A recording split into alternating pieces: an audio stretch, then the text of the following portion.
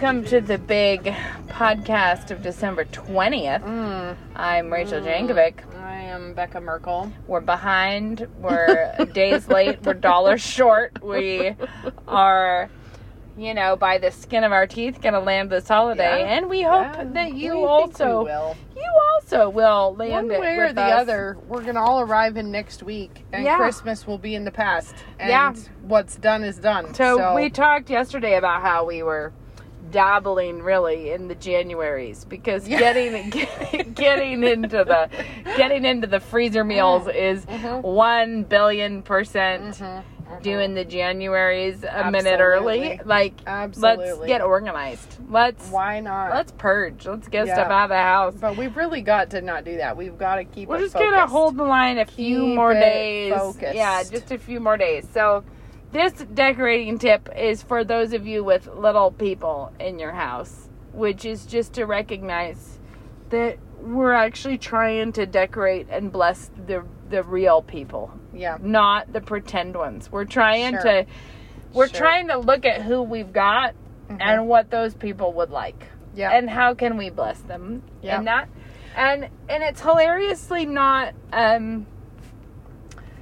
hard to decorate your house for not your family. Can I just throw this out there that I read an article, I think today, and it's a decorator, designer, maybe, I don't know what she is. Can't remember her name. But she was one of 8 children. She's a grandmother now. But she was one of 8 children. And her dad loved Christmas. And so his rule was no one may pick up the Christmas wrapping for a week. Can you even imagine? Whoa. 8 kids and all the wrapping. And he just loved it. He loved just like having that kicking around for a week. Not so with the Jankovics. No, but all I'm saying is just everyone, you're decorating for the people in your own house. That's very stressful. That is very stressful. Not for the mythical other people. And maybe the mythical other person is that guy, and you're not decorating for him. Well, I was going to say that try to do the things that are fun for, like, I get it, having the tree be a big no-touch for a crawling baby who could pull it over on themselves whatever. Yeah. I'm not sure if I'll do it again, but I definitely just went in for very prickly trees at that time, where it made it less attractive to get in it and shake it up. Yeah. But I would also do a basket of like soft toys or ornaments or things that were totally, you're welcome to dabble in this. Or things that where down really at their level. That Christmas is made for man and not man for Christmas. Like the idea of being like, you kids, this is all about me getting a photo opportunity of you looking posh in your outfits and ensembles beside the tree that will not look bedraggled or like it went through anything. Our famous family year of Titus accidentally losing his balance on the arm of the couch and leaping into the tree.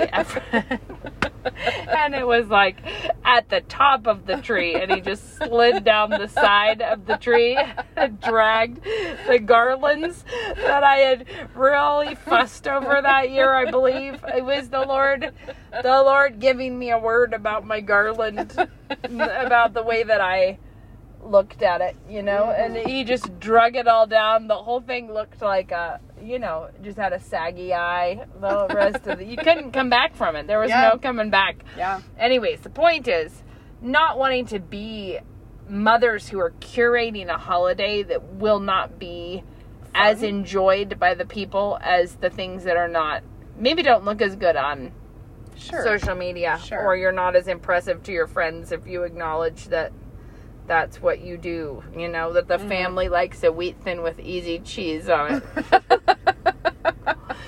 Those are not the traditions you desire to share with people that you have, but maybe you have them. Yeah, it's true. Maybe we do. Maybe we don't. So you do baskets of soft toys. That's very smart. Well, I have in the past when I had more, and I will again because of Ezra. So Yeah, I'm not in the zone right it was now. a little basket. I mean, I had a little silver basket that looked. I think I tied a bell on it. It had all of the like fun, excitement about. It was like little soft Christmas ornaments and stuff in there that were interesting and different, and not actually baby toys, but not dangerous either for them to get into.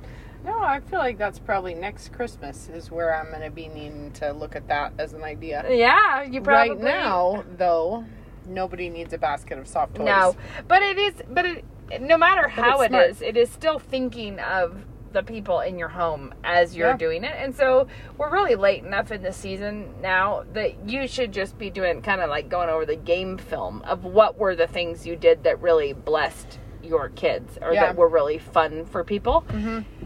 And then not... Write it down somewhere that you'll see it just next pay December. attention and see what you can do. And you like to keep Christmas books that you pull out. I'm not that organized by any but that's stretch. the same thing with younger kids. Although I have some, as the kids have gotten older, I've gotten more like collections of like poetry. I have a collection of Christmas mystery short stories. Oh, that's fun. Like, so it's like just reading that is not... that is, whatever. It's fun, but I have to get that out still. It's still, but we're not on Christmas break yet, so. You're not? No. Whoa. I know. That's part of this sneaky business of us all thinking like Christmas should not be happening. Yeah, wow. Anyways, as here we all are winding it down to the finish line, but just think of how you can actually bless the people with the constitutions that they actually have in your home. And don't make it the holiday for who I wish you were. Well, yeah, that's for real. Well, it's like a version of someone buying you a lot of clothes for Christmas that are all way too small. Yeah. Like, where you're like, I'll never live up to what you thought I could do. Wish that I could have, but I can't. Yeah. There's nothing that you. No, you're right. You don't know me, and this makes me feel bad.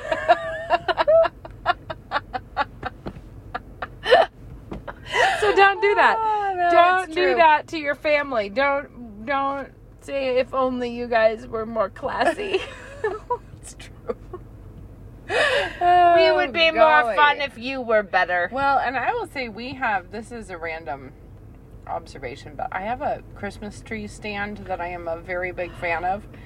And if you do worry about people knocking your tree down or pulling it over or whatever, I think I could leap off of the arm of the sofa into the Christmas tree and it wouldn't go anywhere because it's a big, heavy, like cast iron base. That's cool, but it's well balanced out there. So I'm just saying, like, another thing you could just treat yourself to is not a super lightweight little thing that's ready to go, stress you out anytime anybody touches it. I treated myself to the big. We're way past this tip. The big plastic round tray that goes under your Christmas tree. It's a really big plastic green round thing. What's it do? Well, when you're watering the tree, it does not matter if you're slooping it onto the floor or if whatever, because it is. Yeah. It just keeps me from warping our wood floors on accident. Or feeling. If I watered my tree, that would be relevant. Becca's tip is to water your tree to give it a try. I have great aspirations and then you don't do it. Watering the tree. Yeah, but not so far has it really come to pass. I watered it once the day after I put it up. Good job. And that's basically how I usually do it. I water it once. And then I feel like... It's all part of our program to rip the tree out of the house as soon as possible. Yeah. All right. Until tomorrow, be merry. Bye.